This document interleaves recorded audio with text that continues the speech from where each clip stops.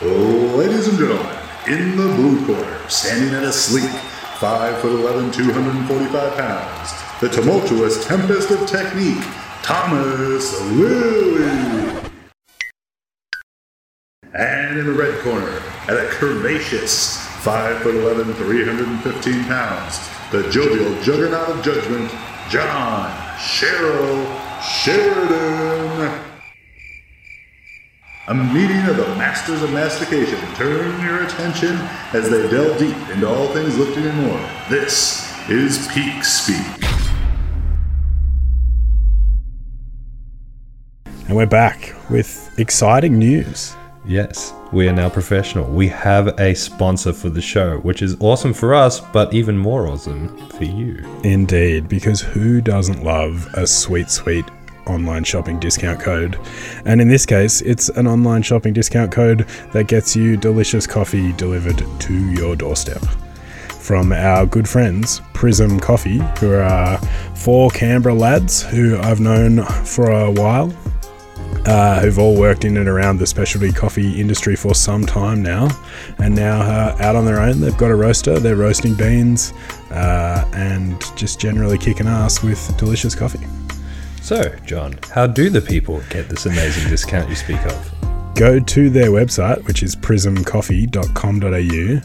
Pick from the couple of different blends and some single origins that they've got. You can get it ground, you can get it in whole beans if you prefer to grind your own. They've got all of the options. And then you use the code PeakSpeakCoffee in the discount bit of the shopping cart, and you'll get a sneaky 10% off, and it'll rock up on your doorstep in some amount of time. I don't remember exactly what it is, but I think they express post everything, so hopefully quickly. Perfect. Amazing. Well, and that's it. Without further ado, here's the episode. Yeah. Presented by Thomas Lilly and John Sheridan. Baby crying in the background, not included. Which means we're back. Another episode of Peak Speak. Yes. Welcome. This is going to be one of those awkward three-way things where there's this weird delay and we're all kind of waiting for each other to talk, so bear with us. But we have awkward three-ways are the only kind of three-ways I like. Have a very special guest with us this morning, Mr. Brandon Kempter. Welcome. Thank you. Thank you very much for having me on today. Really appreciate it. No problem. What are you drinking? I've got my second dose of caffeine this morning to kickstart the heart and get the brain working as well. John, do you have any recommendations for caffeine? Oh. Fuck, man. It gets better every week. I don't know how you do it. I do. Fortunately for you, Brandon, we have the coffee sponsor here at the most professional powerlifting podcast in Australia. Our good friends at Prism have graciously given us a discount code for our listeners and guests and whoever else we feel like giving it to use. Go to their website, which is prismcoffee.com.au. Fuck, I really need to be better at that. Christ. Yeah, I know, that was bad, wasn't it? But the code is PeakSpeak, all one word, and you can hook yourself up with some delicious coffee beans roasted right here in Canberra and delivered to your door. Perfect. Oh, really nice. Yeah, you sound like a radio host. So, for the uneducated and uninformed out there, Brandon, can you please tell us a little bit about who you are and what you do and what you've accomplished in the world of natural bodybuilding? Yeah, sure. So my name is Brandon Kempter. I suppose from a personal perspective in bodybuilding, I started competing in natural bodybuilding as a teenager and worked my way through teens, juniors, opens into professional bodybuilding, most recently competing last year in 2019, in which my season spanned across Australia and the USA. I competed as a pro and an amateur for that matter in various federations, and achieving essentially my ultimate goal of winning a world champion, winning ICN Worlds as a pro natural bodybuilder. From a professional perspective, I work as a sports nutritionist slash coach, and I specialize in preparing natural bodybuilders for the stage. Awesome, man. So the World Championships that you won recently, For you, what's the ultimate pinnacle? Like, what's above that? Is there anything above that for you, or does it start to get mixed up with other federations that you don't really want to associate with?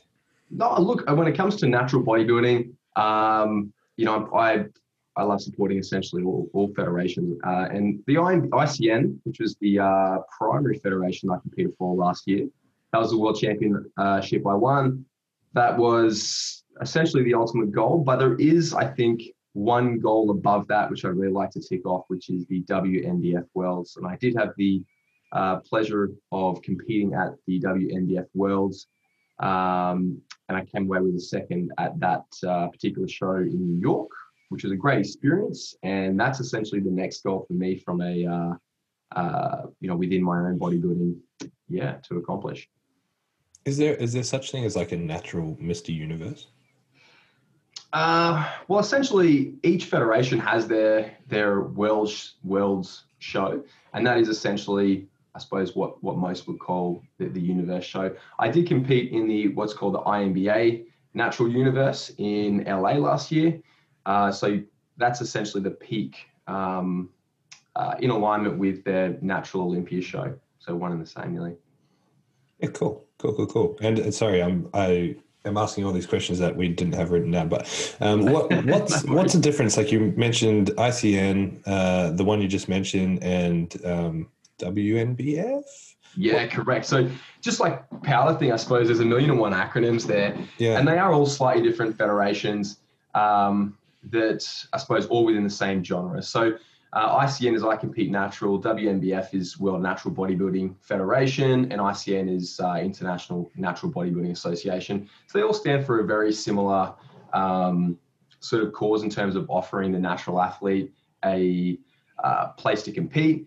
But they all have slightly different standards in terms of what they define as symmetrical or, their ideal physique. So generally speaking, INBA is a little bit more size dominant, for example. WNBF is a little bit more based around symmetry / conditioning. I'd say they really highlight that side of things. And they all have their own bespoke definitions of natural bodybuilding in terms of the way they test and the years drug-free they need, with WNBF essentially being one of the, in fact, I'd probably say it's the most thorough in that they want 7 years minimum drug-free. They polygraph everyone and then urine sample basically the top three. Polygraph. So you got polygraphed. You got a lie detector test. I did. I mean, look, as you and I likely agree on, the validity of polygraphs are debatable. However, I think that it's a good sort of starting tool, and obviously it's of minimal cost to the federation compared to testing every single person. And then obviously you're tested as well if you place. Can you imagine going to the effort of like hiding all of your drug use, training yourself to pass a polygraph test, and then like placing third and getting drug tested and busted anyway? Like, you'd just be easier to take all those drugs and compete in a different federation. Exactly right. I mean, look, there's a federation for everyone. The untested federations, just like in powerlifting, it's not to say like you have to use drugs to compete in that federation, but it's like I mean, I know naturals to compete in tested federations, but that you're at a disadvantage. It's just how it goes. Yeah, exactly. That's the way I explain the powerlifting difference to a lot of people, especially those who are relatively new to the powerlifting world, who are not like stepping into their first competition to be super competitive anyway, and are instead just more interested in like, competing either in the gym that they're used to training in, or with their friends, or with the equipment they're used to, like all of those things that make a way bigger difference at the lower end of the spectrum than the drug discussion ever will. Yeah, 100%. Yeah. So let's sort of segue into a bit more around your training and coaching philosophies, right? So I've had the pleasure of having you train people out of my gym for a long time, and slowed down a little bit since you've moved to pretty much exclusively at home. So we miss seeing your beautiful face around. Oh, sorry. And one thing that stands out to me about your lifters and about what you do personally in your training too, you guys do a lot of like strength work. You do a lot of like heavy deadlifts and heavy hip thrusts and like heavy movements, heavy compound movements. From my perspective, if I was thinking about the best way to, garner hypertrophy, deadlifts wouldn't be at the top of that list. Like how and why do those big compound movements fall in your philosophy? And how have you found them working for you and your athletes? Yeah. I mean, great question. I mean, the way I look at it is that one's developmental outcomes is, logical manifestation of their moderate to long-term training environment. And if we look at powerlifters, for example, on one side and bodybuilders on the other, generally speaking, the development of the athlete leaves clues. It's directly related to how they train. So we look at powerlifters, generally speaking, we see guys with, okay glute development, thick low back, thick mid back, okay lats, but not so much because you're probably prioritizing horizontal pull, etc. Big traps, some delt, not a lot of arms. Whereas bodybuilders, obviously, we're really directing our volume in alignment with bringing up key areas to promote whatever our bespoke definition of symmetry is. And those big lifts, the squat and deadlift, provided that the individual's not, compromised in any way from a structural perspective, I think they do have their place. In terms of rounding out physique development, particularly through the posterior chain. If you look at people that really just approach bodybuilding without those big lifts, generally speaking, we see gaps. Often I see guys that turn around their rear or bicep that have this beautiful width through their lats as a product of a lot of vertical pull movement. Maybe they just don't have the thickness through the mid back from the heavy row work, and they don't have that sort of thickness and the sort of binding of the TL fascia on the lower lat as a product of doing heavy RDLs, big deadlifts, etc. And those gaps, I mean, realistically, you're as big as your strongest muscle group. As big as your smallest muscle group proportionally. So although the squat and deadlift, for example, may not be a core sort of a ginormous, or I should say a substantial part of the accumulated trained volume, I think it's still good sort of supplemental volume to round out their development, certainly. So does that mean that you take a movement like that? So traditionally, say a deadlift, I imagine Thomas and I think very similarly in that we would prioritize it as like probably the first movement of the day with the view that that's the one that we want the highest level of technical sort of attention to detail and output and all of those sort of things because it's the primary driver of the adaptation we're seeking. But in your case, do you then like deprioritize and put it at a different point in a training session, or would you still put it up front like that? Look, I think when it comes to building programming and assessing sequencing, obviously it is bespoke to the individual.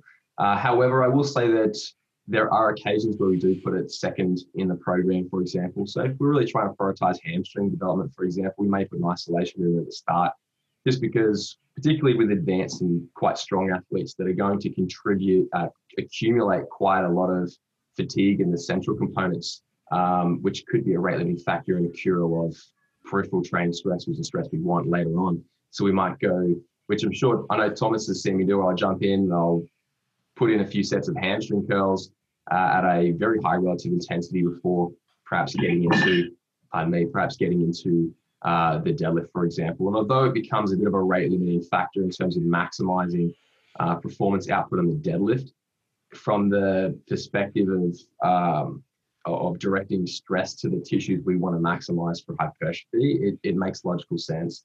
So there are definitely occasions where we do that. Alternatively, there are definitely occasions where it is the first movement in the training session. However, it might not comprise an overly large amount of volume. Cool, we do 1 to 2 sets on that. Great, now let's get into the more quote-unquote hypertrophy specific, really direct work. And then does that stuff and the intensity of it, as in those compound movements, does that phase in and out depending on the proximity to a competition? Like as you're getting closer to a competition and calories are starting to dwindle, does the risk reward ratio kind of get a little bit too high so you take those things out? Potentially. So look, when it comes to Intensity, as you guys know, hypertrophy is quite a flexible adaptation. It's primarily an intensity and volume mediated adaptation. So we're always training at quite a high relative intensity, but there does come a time in contest preparation where the fatigue, the perhaps not ideal fatigue to stimulus ratio associated with some of those big lifts becomes a bit of a challenging point to manage, because we're really trying to manage performance retention in a suboptimal environment that is being exceptionally lean and being in a global energy deficit. So there are definitely times where we trade movements out as we move through contest preparation. For example, in the middle of my off season, I'm going to definitely prioritize big deadlifts. I've got a little bit of fat mass around my joint structures. I can take the pounding of lifting big weights, and that is very potent stimulus for growth. As we get closer to show, a deadlift might turn into a conventional, may turn into a trap bar, better fatigue to stimulus ratio, less tech requirement, less affected by changes in levers associated with decreasing fat mass. Then that trap bar deadlift may turn into additional Romanian deadlift volume right at the end. Much like a squat might turn into, go from a back squat to a machine squat as you move through contest preparation. So definitely we do have to make some changes along the way to accommodate a potential decrement to recovery capacity in prep. Awesome. You mentioned there, that relationship with hypertrophy around volume and intensity. And when you say training with a relatively high intensity, like that's, if someone was to ask me, how does Brandon train? Like, you fucking go hard, like you train really, really hard, and your attention to detail is right up there, which is obviously, your success is obviously attributed to that in a great detail. Like, I remember distinctly last year, just before your show, we got those new green monsters, those like kiwi fruit monsters. Yeah. So Brandon came up to the fridge and he's like, "Oh, you got the new monsters. I'm gonna have a look." And he's eating rice. And he picks up the monster, and it's like 7 calories in the monster. So he picked out like 5 grains of rice or something and threw it in the bin. Like, that level of detail is Brandon to a T. But like, where I wanted to take that is, your grit, your drive, and your sort of when you're in prep mode, and probably for you outside of prep mode as well, that kind of bodybuilding 24/7. Do you think that's something that can be taught? Like, is that something that you really try to instill in your lifters? Do you have tools to kind of like teach them grit and teach them intensity, and or are you just sort of guiding them, and it's really up to them to find that intrinsic motivation and make it about them? Yeah, I mean, look, I do my best to portray the requirement of a high relative intensity to my athletes. It obviously is a really important component. I mean, in terms of teaching someone that, I mean, you can guide them through that process. Obviously, like you, I work essentially solely online, but I do work a lot through video in terms of just assessing how they're moving, and guiding them in terms of where I think they are in terms of true proximity to failure. Because I think a lot of people do cut themselves off quite short, and obviously in fact, maybe another arm to talk about is, RPE/RIR and how that applies and where it doesn't apply to bodybuilding. But I think by the time most individuals get to me from a coaching perspective, they've usually competed a couple of times. They've likely followed me for maybe, a length of time. They have a bit of an idea in terms of what my expectations are. And from a coaching perspective, I am I would say I'm very honest in terms of, these are my expectations. This is what I need from you in order to get your best result. Yeah. Yeah, because I think of something that like AMRAPs, like in my perspective, I don't believe AMRAPs are a great tool for hypertrophy or for strength. But in terms of like really teaching someone the art of the grind and the art of like just fucking gritting something out, I can see where they might have an application in training. But like you said, maybe let's swing this in the direction of RPE and RIR. How do you incorporate those things into your programming, into your training? Yeah. So I think the RPE style/RIR style definitely has applicability, particularly for powerlifters and potentially for bodybuilders. Obviously, as mentioned, hypertrophy is a flexible adaptation that's intensity and volume mediated. Obviously, in reference to intensity, I'm referring to relative intensity. We need to be in close proximity to failure. And the application of the RPE scale, where it has applicability, is that we know that we need to train hard, but we know that when we train perhaps to complete failure, we accumulate not just the peripheral fatigue, which is perhaps conducive to hypertrophy, but the central components, which then subsequently limit our capacity to accumulate that peripheral fatigue. And I think that that is definitely a consideration that's worthy of mentioning for really strong athletes and really experienced athletes that have the capacity to gauge proximity to failure. But I think a lot of guys are coming into the industry, perhaps with a lack of experience, but at least a basic grasp of what the RPE scale is. And if they are not consistently or not have not consistently tested across their trained career their true point of concentric and or technical failure, they don't have the capacity to gauge it. So I actually don't use the RPE scale overly much within my coaching unless I'm working with a experienced athlete that can gauge it who is very strong. Because for the intermediate beginner athlete, they don't have the neural capacity to really drive to those high levels. And on top of that, when I apply the RPE scale, I would apply it primarily to those really tech dominant movements like the squat and deadlift. Whereas I always describe movements as, or describe training as, you need to focus on having intention and intensity. Because intention for us is moving in a manner that directs stress to the target tissue, and intensity, we're talking about effort and investment. And we need to merge those two pieces, but different movements have a different hierarchy of focus. Like a squat is intention first. It's a tech dominant movement. Intensity follows that. Whereas like a leg press, it's a brute force movement. There's not a lot of technique in it. It's intensity first, intention second. Adjust your foot position so you can direct stress to the target tissues, etc., and find comfort, but intensity is the game. So on things like a leg press, I would very rarely bind an RPE to, because when most people think it's the last repetition, if I put a gun to their head, I'd probably get 5 more out of them. In fact, I know I would. So I think that you can sort of cut yourself off at the knees in those real intensity dominant movements by perhaps using that. So that's at least my opinion on that side of things. So like I said, it has applicability, but got to be used in the right context, I think. When it comes to that experience of like pushing to true failure, and also I guess this sort of touches on the idea of like grit and bringing training intensity and stuff.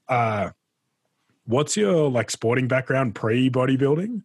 And do you think something like that has an influence on that level of grit and intensity that you have, or has most of that then been cultivated through your increasing understanding of how you respond to training and stuff like that?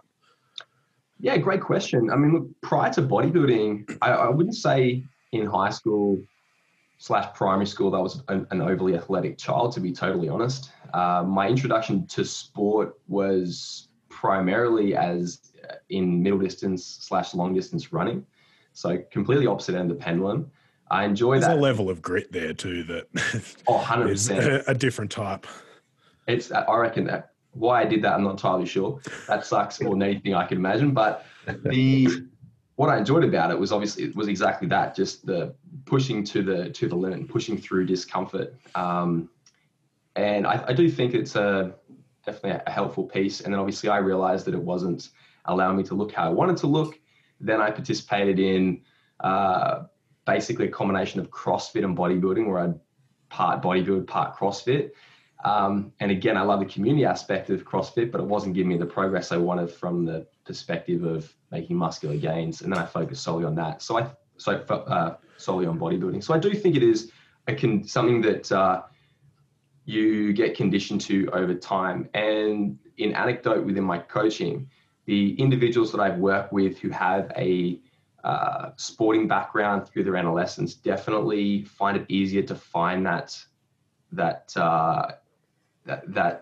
psychological place that you need to grind. So when someone comes to me and says, hey, like I used to swim in high school at a national level, I know that, hey, they were in the pool 6 days a week. The smallest training session was 2 hours. For them, training an hour and a half in the gym is totally fine. They know what it's like to create routine around training and eating patterns and what it's like to push their body to the limit. So there's definitely those early portions of one's training career can definitely be beneficial in the long term. Yeah, I'd certainly echo that anecdotal evidence as well, in that the people who have had some level of sporting success, and it doesn't even necessarily have to be at a particularly high level, but to have engaged in the process in an environment outside of a gym sometimes makes coming into what is a relatively safe and comfortable environment quite easy, I think. I think even beyond their mentality, you do a movement assessment in the gym, you will straight away know whether this person has trained through their adolescence, or if they've picked up lifting at 25 years of age. I can guarantee it in terms of their coordination, that kind of thing as well. You can always see it the way they walk in the door. Like that's the joke I always make, is you can tell the difference between someone who's just picked up a barbell, having spent 10 years sitting at a desk, versus someone who played sport all the way through school. With that said, these are traits that you can learn later in life. Oh, yeah. 100%. Yeah. So coming back to, you were talking about leg press, for example, and, it's intensity driven, and, most people won't know how to, train in proximity to true failure. Then how do you program for those people exercises like that? Do you just provide set and rep and then play with the weight? Are you using recomp style programming, or are you using reps in reserve?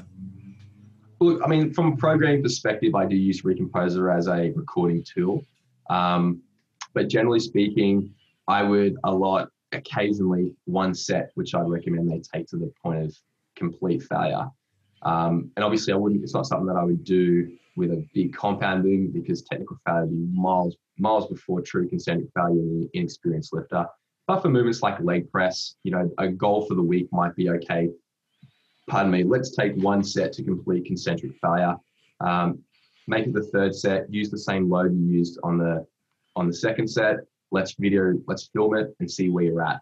And there might be occasions where, they reach that point of failure, but it's a mental piece. I can see that in the video, and I'll say, cool, do the same load next week and go harder again.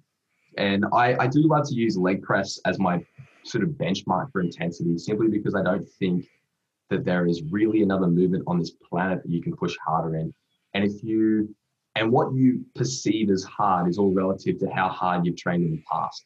So if you know what it's like to go to the complete point of concentric failure, where if someone had a gun to your head, there's not another repetition to tank on a leg press, and you can apply that kind of mentality with high level precision in a bicep curl, you will really maximize your progression across every single movement selection. Guarantee that. Yeah, really cool. I like that. All right. We're going to swing direction again, and coming back to, talking about the kind of people that you work with. And you can correct me if I'm wrong on this, because I'm just going by conversations that we've had in the past. Yeah. I believe you're pretty selective with the kind of people that you take on, and not in the sense of not in the sense of judging the person on the other end, but it's about brand preservation, right? You're not going to take someone on who you don't believe you can get the best out of in the time frame that they want to do it in, right? Yeah. How do you believe that served you in terms, because when I think of your brand, I just think of champions. I feel like everyone that you take to the bodybuilding stage is always right at the top somewhere.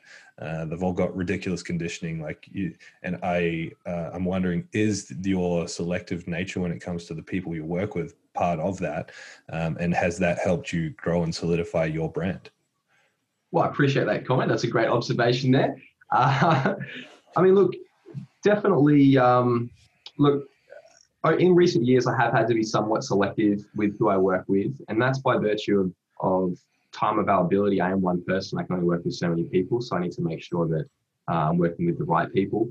Over the years, as a product of the individuals we brought to the stage, we generally attract a certain population. It is those people that want to take it to 100%.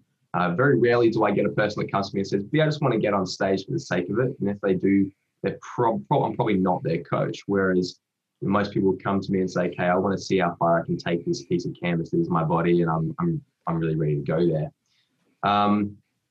So yeah, I am somewhat selective, and I suppose I put forward my expectations within our consultations, and that consultation I suppose serves dual purpose. It allows the athlete to get to know me, and allows me to sort of get to know where they're at physically and mentally. I think mentally is probably the biggest component. Where someone's starting point is exactly that, just a starting point. It's where we go from there. So yeah, I'm not sure if that answered your question there, but yeah, I mean, I have had to be somewhat selective, and obviously I will say this: the individuals that I work with, or the section of the industry, is a niche within a niche within a niche. There's bodybuilding, then there's natural bodybuilding. Within that, I should say, there's physique sports. Within natural physique sports, there is a variety of different categories: bikini, fitness, etc. If you really take it one layer deeper, I predominantly work with bodybuilders and figure women. Within the male population, I also work with fitness a little bit, but I don't work a huge amount with bikini fitness for females.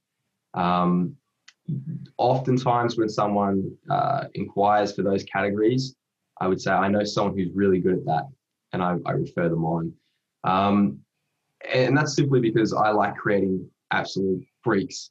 And as awesome as bikini is, it kind of cuts you off the knees a little bit, because you can get kind of lean, but don't get too lean. Get sort of muscular, but don't get too muscular.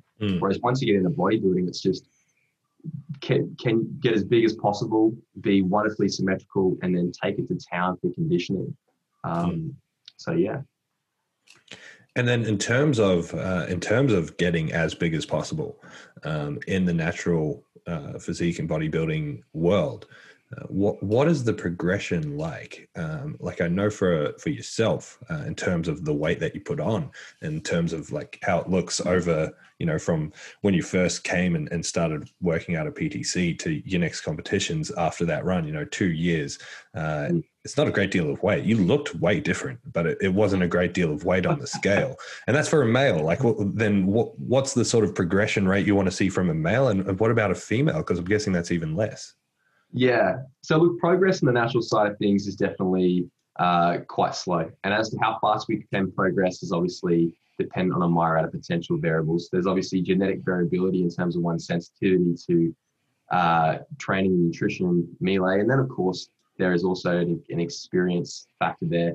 And for individuals like myself that are getting closer towards their genetic potential, the progression in terms of outright muscle mass is very is quite a timely process.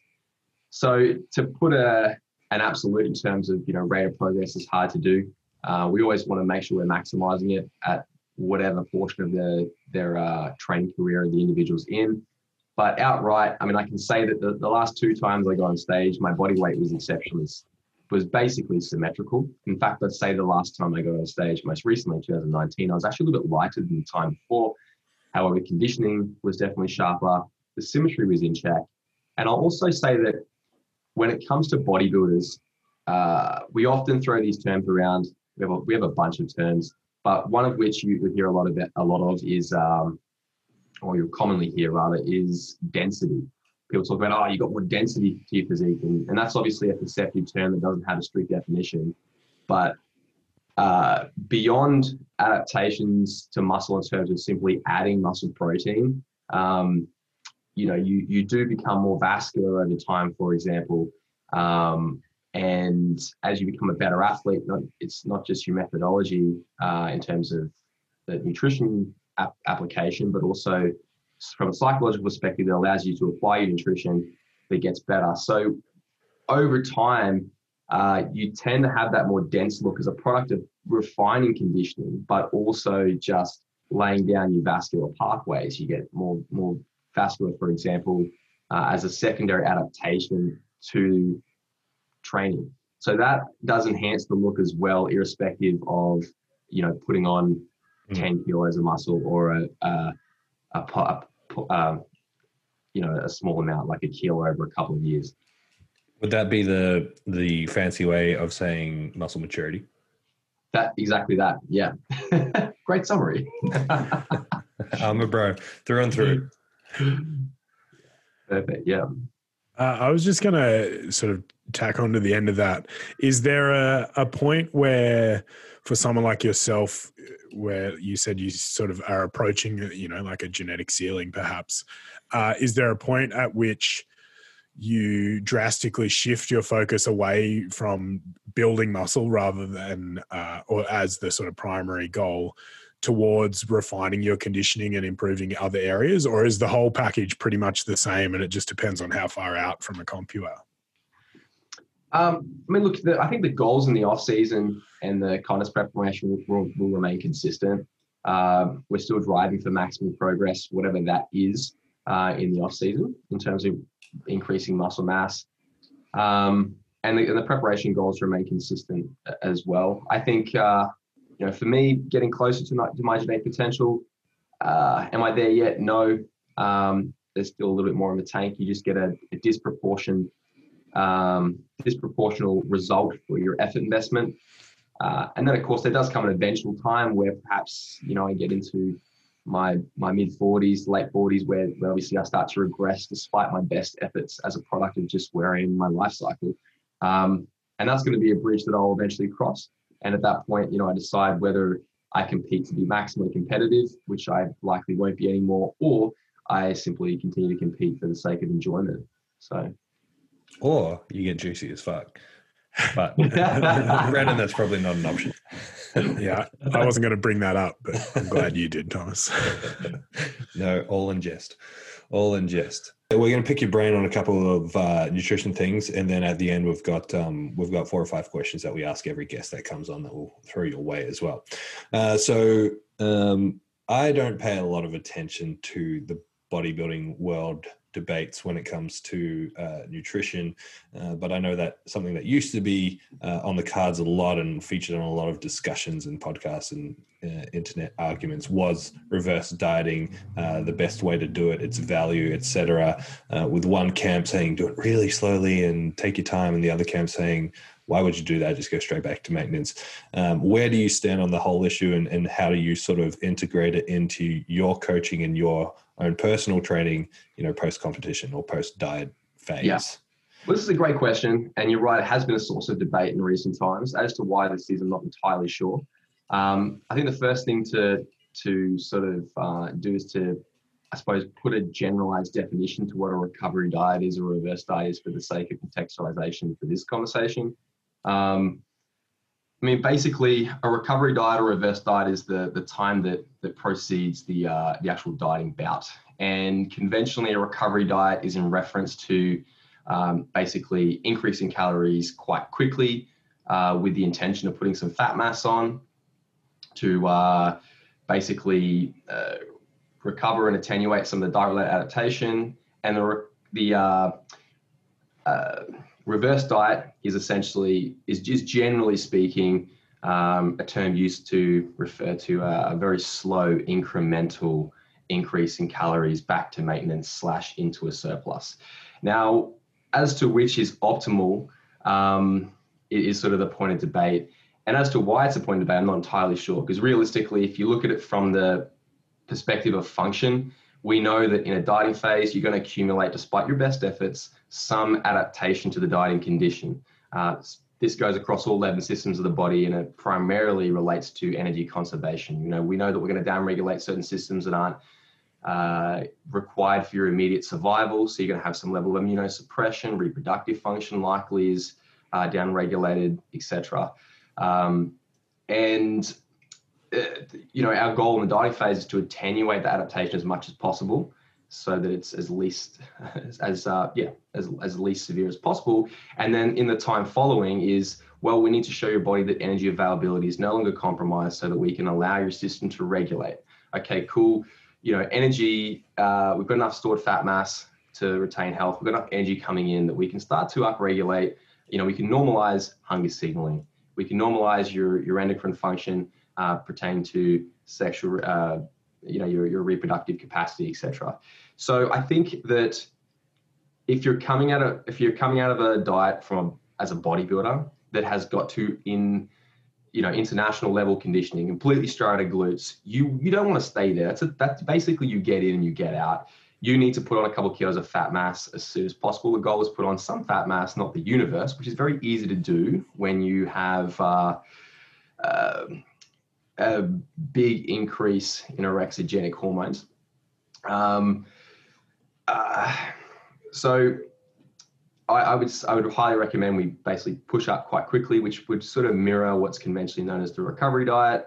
Put on a couple of kilos of fat mass, become weight stable at a healthy body composition, and then commence the off season from there. Conversely, if you're a bikini athlete and you didn't necessarily have to get overly lean, and maybe Instagram's your thing, you want to maintain something that's appreciable and you're not too concerned about maximizing every bit of your potential gains in the off season, then perhaps a reverse diet or a slower approach on the exit might be of benefit. So I think which is contextually specific, but I think it's important to note the function or objective of the recovery phase as a whole, and then logically manipulate your nutrition variables around that to achieve it. And then from a practical standpoint, so you do take someone to be, internationally lean, very, very, very lean, striated glutes and all that sort of stuff. When you do start to implement that recovery diet phase, is it based on previous maintenance calories? Is it based on, you as a coach going by feel, essentially, increasing to a certain number and then, playing around with the variables based on how they respond to that? How do you work it out from a practical standpoint from there? Well, it's going to be a combination of both. Obviously, we'll accumulate a substantial amount of data from the off season and through contest preparation. The validity of leaning on that data to put in place a nutrition recommendation on the exit is a little bit limited, simply because the adaptation and big change in total body mass associated with the contest preparation means their maintenance requirements are going to be lower than previous. But we'll lean on it as a goalpost, and basically we implement a protocol that's based in that's logical and based in that's evidence informed. We implement it, run it for a duration, assess it, and then logically manipulate it on the way out. But generally speaking, I'm going to put someone in a large surplus for around sort of 7 to 14 days, and then I may reduce that surplus down a little bit to slow that rate of gain. But basically, what I'm looking at is around 6 weeks post-show. We want to be around 10% over stage weight. That, by the way, applies to an exceptionally lean individual, and that's a general guideline that obviously you tweak along the way. Bikini athlete or someone that doesn't reach that top level conditioning, obviously the rate of gain on the exit is much less severe because it's not necessary. Cool. And then out of pure curiosity, just a couple of quick fire questions for you. Let's say for your most recent competition season, what's the lowest weekly average of calories that you got down to approximately? Weekly average, I have to dig that out. I can say weekly average with the most aggressive portion of my digging phase was approximately 4 to 6 weeks out, or 6 to 4 weeks out rather, of the first show, and then from there my calories increased. So at that point, I got down to weekly average would be approximated in the mid 2000s. At that point, that was training 6 days a week with a daily step output of approximately 6,000 to 8,000.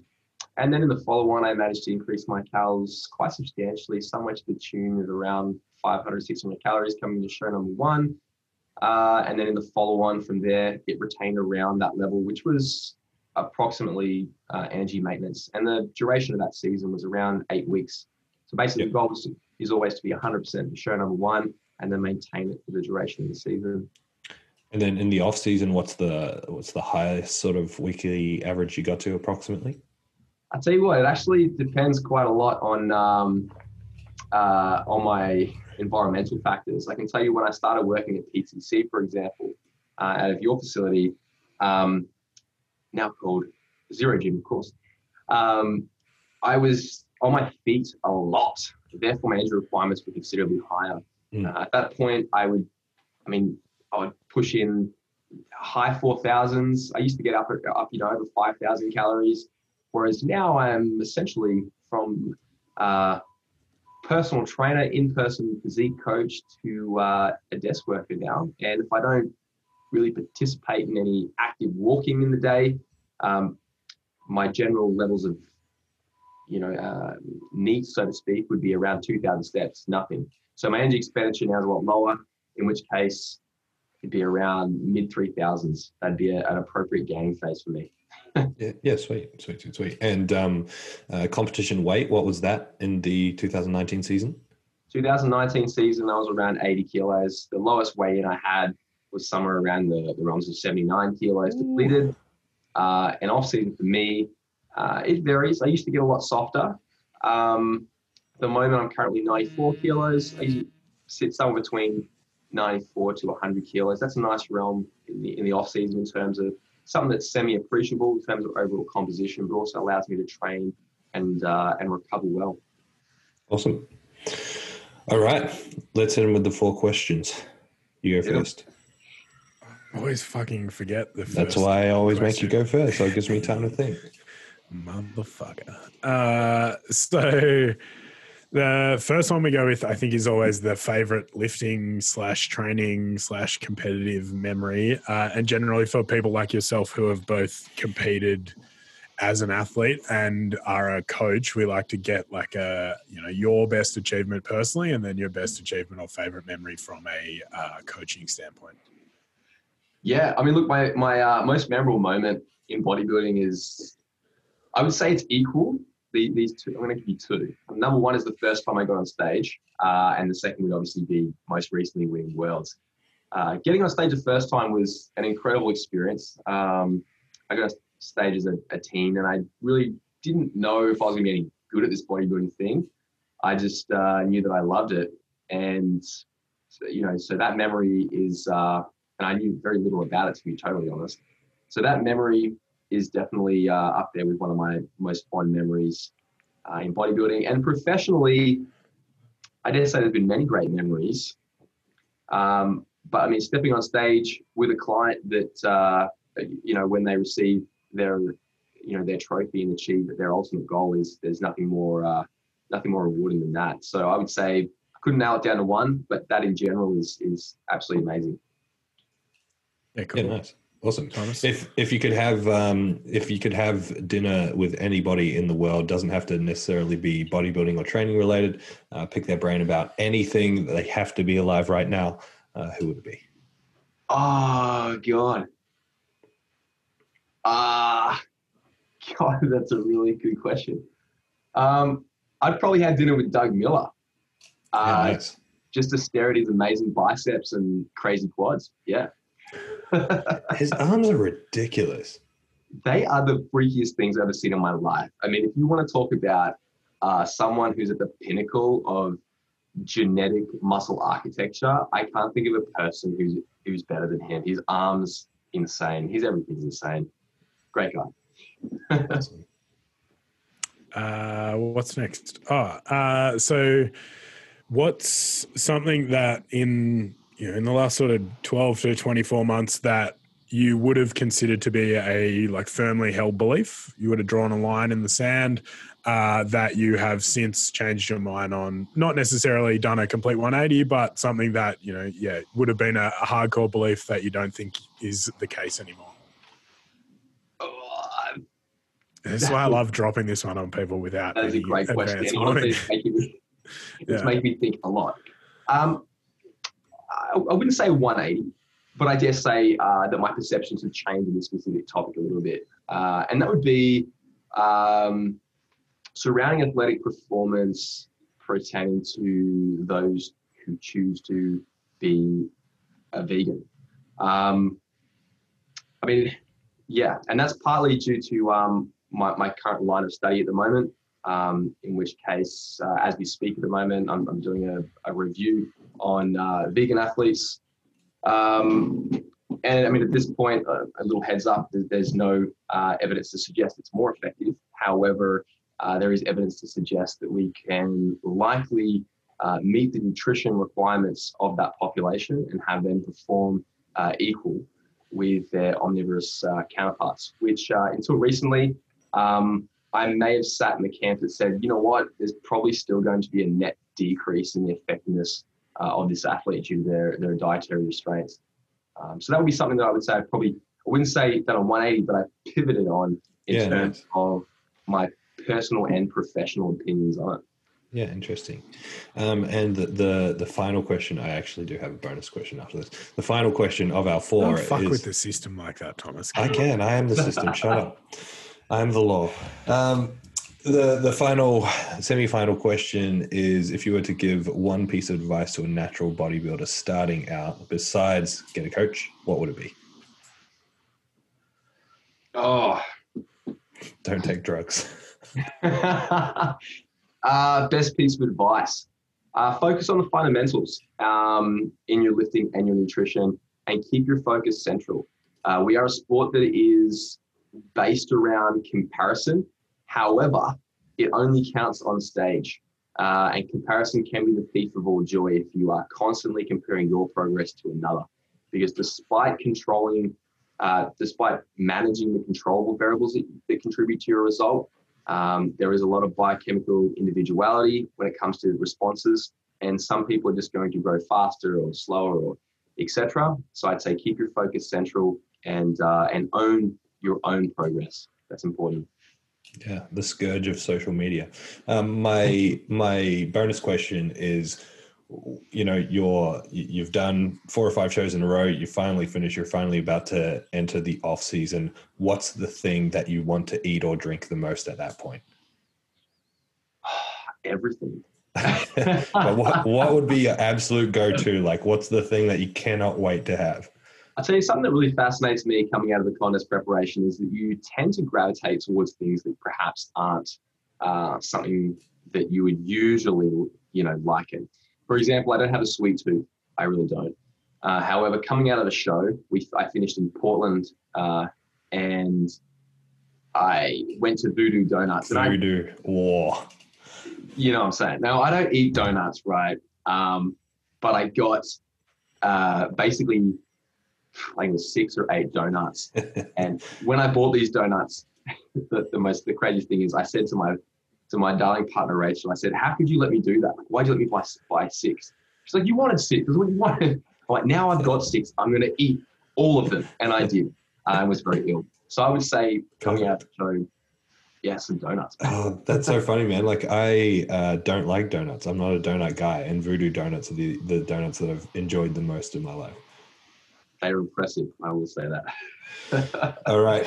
Brandon Kempter, thank you so much for joining us. That was great. We'll have to get you back on. It's always good to pick your brain. That was an absolute pleasure. Thanks for having me. Appreciate it. Where can the people find you? They're looking for BK. Useless. We'll put this in an intro at the front as well because Thomas is useless. Correct. Probably the easiest way to find me is on Instagram, just at the handle Brandon Kempter. You'll find me there. I interestingly don't have a business page, but you can always find me on Facebook at Brandon Kempter and add me there if you please as well. Awesome, man. Thanks once more. All the best from here, and we'll talk to you soon. Thank you. Thanks, man.